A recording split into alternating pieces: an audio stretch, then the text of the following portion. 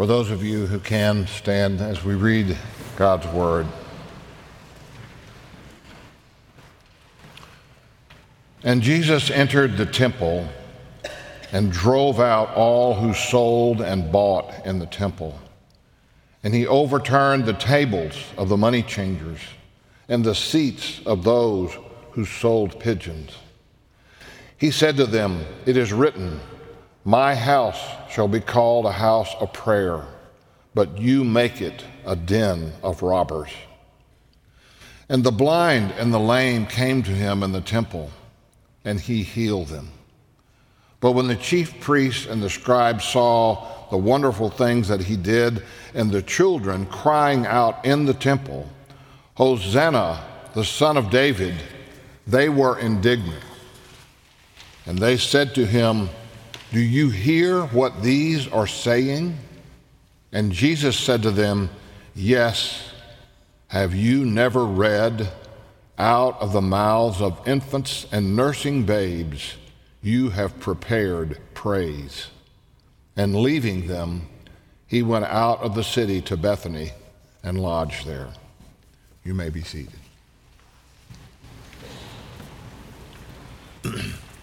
There are 300 plus prophecies in the Old Testament about Jesus Christ.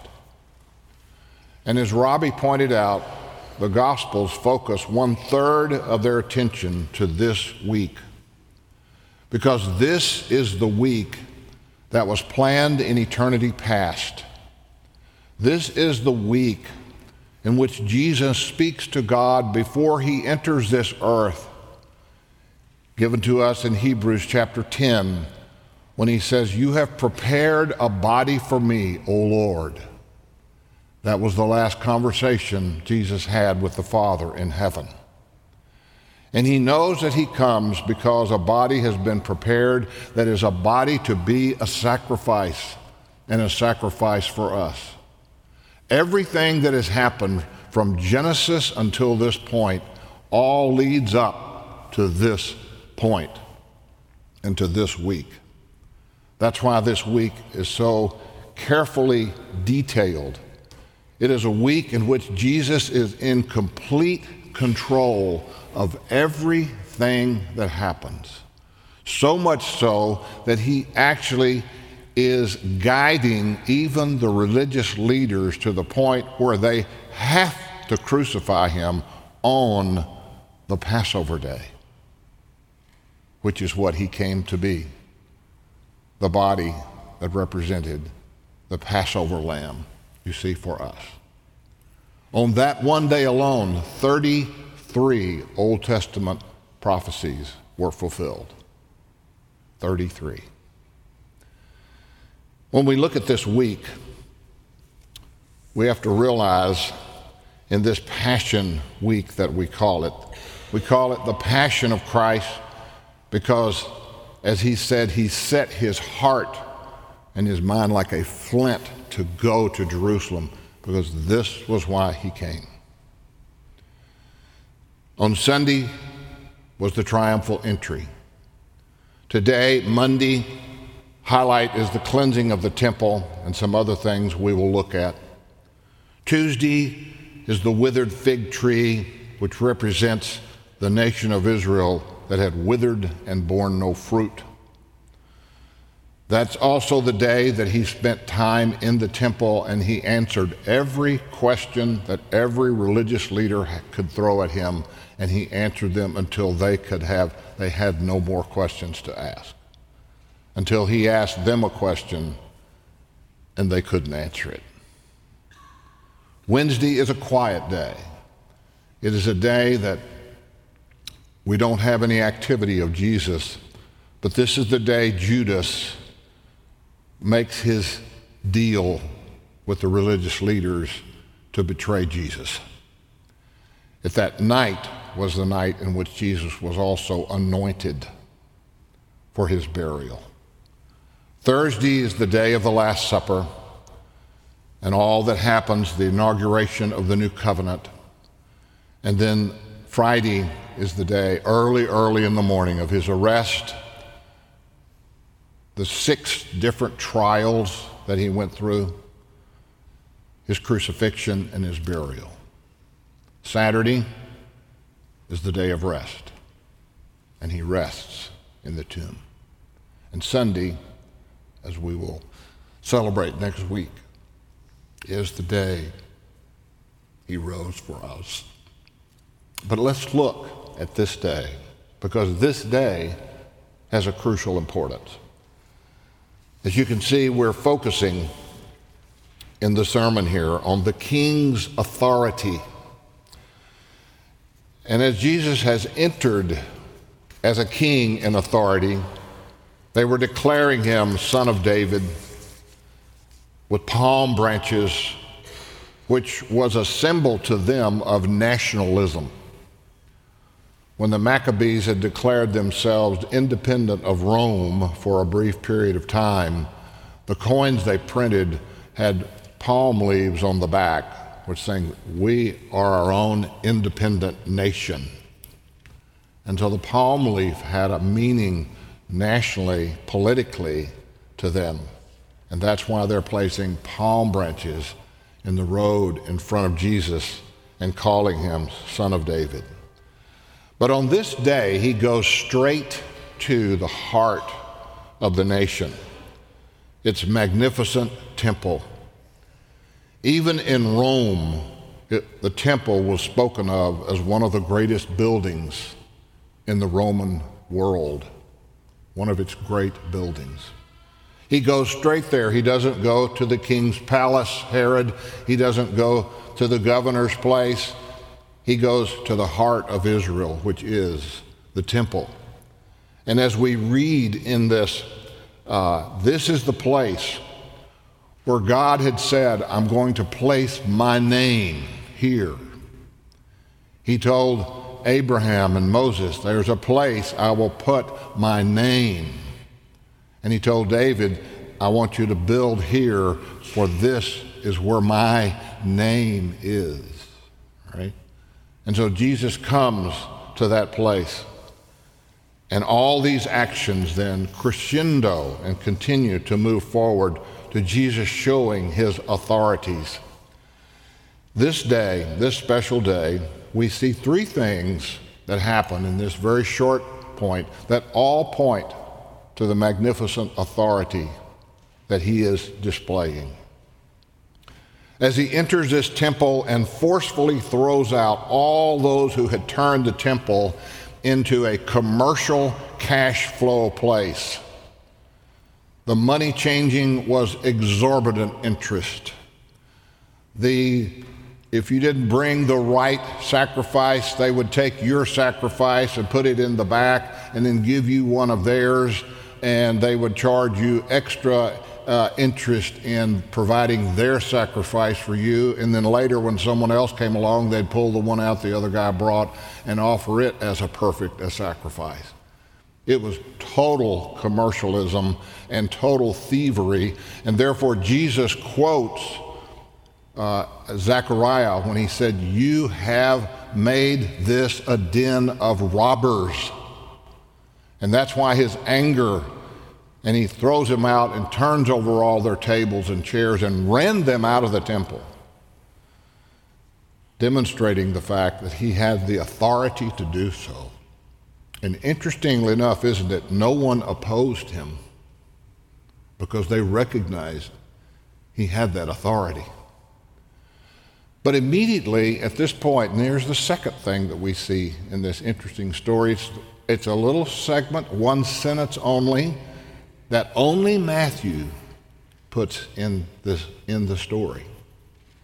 And it says, "And," always meaning immediately after, as soon as all of this power play, those who thought they were exercising their own authorities in the temple are gone, it says immediately the lame and the blind came into the temple. They were excluded because they were seen as less than. They were excluded from worship in most cases. And Jesus, now they come in to see Jesus, and it says he healed them all. You see, he had the authority as king, authority over everything. Can you imagine? I don't know that we can, to think if I couldn't see my entire life and Jesus simply touches me and the world totally changes. If I had been crippled all of my life and couldn't walk straight, and suddenly I'm able to walk and leap. And Jesus did this because he was indignant toward those who would exclude anyone from coming to the worship of his Father. But in this place, it's the one place Jesus really, in a sense, says he's God, because he said, my house, twice, my house is to be a house of prayer. He's simply claiming, I'm the one to be worshiped.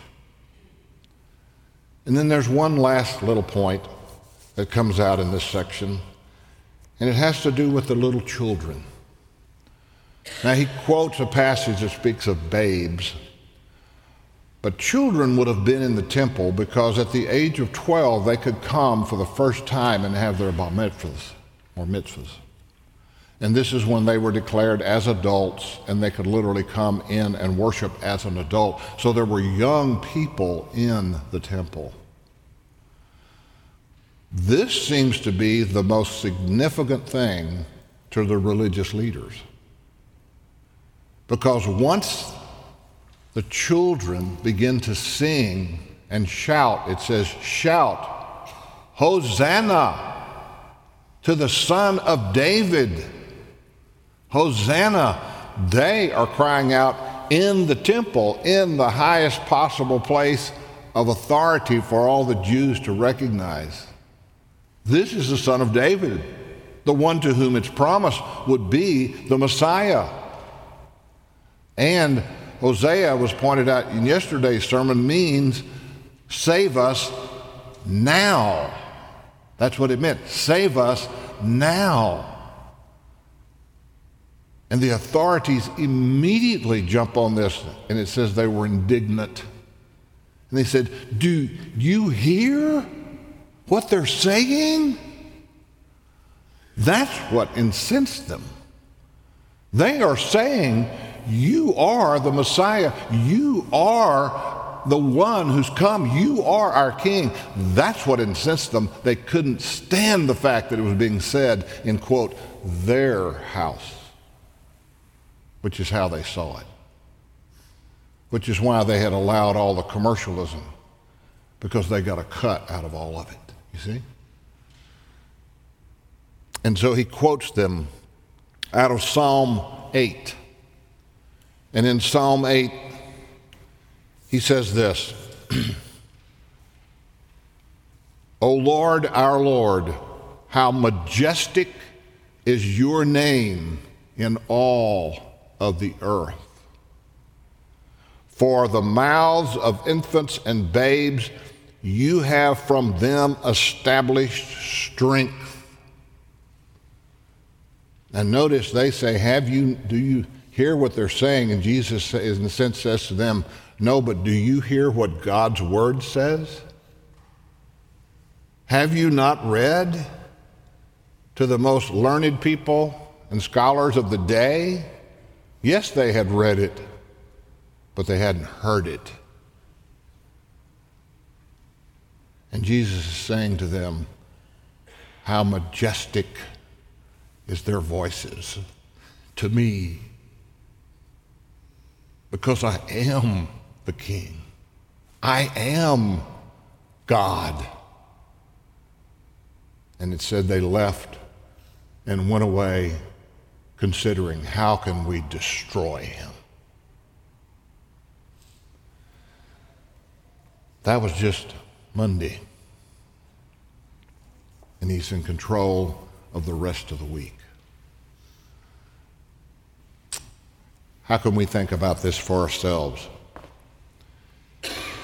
I don't know about you, but kind of like Christmas, Christmas is always hard to get into the fun and joy and real glory and splendor of Christ's birth until about, maybe 10 days before. And there are just enough things that continue to happen. I can't get into it with the day after Thanksgiving hearing chestnuts roasting in an open fireplace. I just can't get into it. I can't get into all the lights that are already up. I don't even like to look at them. But it seems like it takes a little bit of time for that to begin to work into my heart until I'm finally ready to really think about the beauty of the birth of Christ. And that's what this week's all about. That's what this week. If you're anything like me, life just flies by. 1,000 things to do. But all of a sudden, this week, even the newspapers speak of Palm Sunday. Imagine the Dallas Morning News putting this Palm Sunday on the front. And the week begins to start having an impact in our country and literally around the whole world. And so 3 things happen this day that I think will also help us as we move our hearts into the worship of this God. First, remember, he enters into the temple to cleanse it. And that is the first thing. When we come to this time to realize that the focus is to get our hearts right before God and all that he has done. He has come to this house, my house, because it needed cleansing from sin. As the scripture says, if we say we have no sin, we deceive ourselves. And we know we do. We try very hard to keep them confessed. And yet it's a reminder to us of what this week is actually leading to, and that is the ultimate final sacrifice for our sins. You see, as Hebrews says, if the blood of bulls and goats could have cleansed them, they would have stopped, but they had to keep bringing sacrifices. Jesus is the final sacrifice. And we need to realize it's the sacrifice for us. Secondly, to remind ourselves that everyone is welcome. There is nothing in your life, in my life, that can keep me or you from him. We can be passive and our walk is lame spiritually. We can be blind to things that we need to see spiritually, but Jesus healed them all. Nothing should keep us from that joy. And finally, the King calls us to praise him, just like little children who are totally unhindered in their praise. Yesterday, I had the privilege of baptizing my great nephew. Everything went fine to about the last 10 seconds. And then he decided he'd had enough. And he screamed out loud. And it was funny. Everybody laughed and what have you. But I thought, isn't it interesting? Children really have no problem expressing themselves when and wherever they are. That's the kind of praise that God wants. And we will praise him in every possible way. How majestic is thy name, O Lord, in all the earth. May out of my mouth, like babes and infants, come your praise. Let's pray.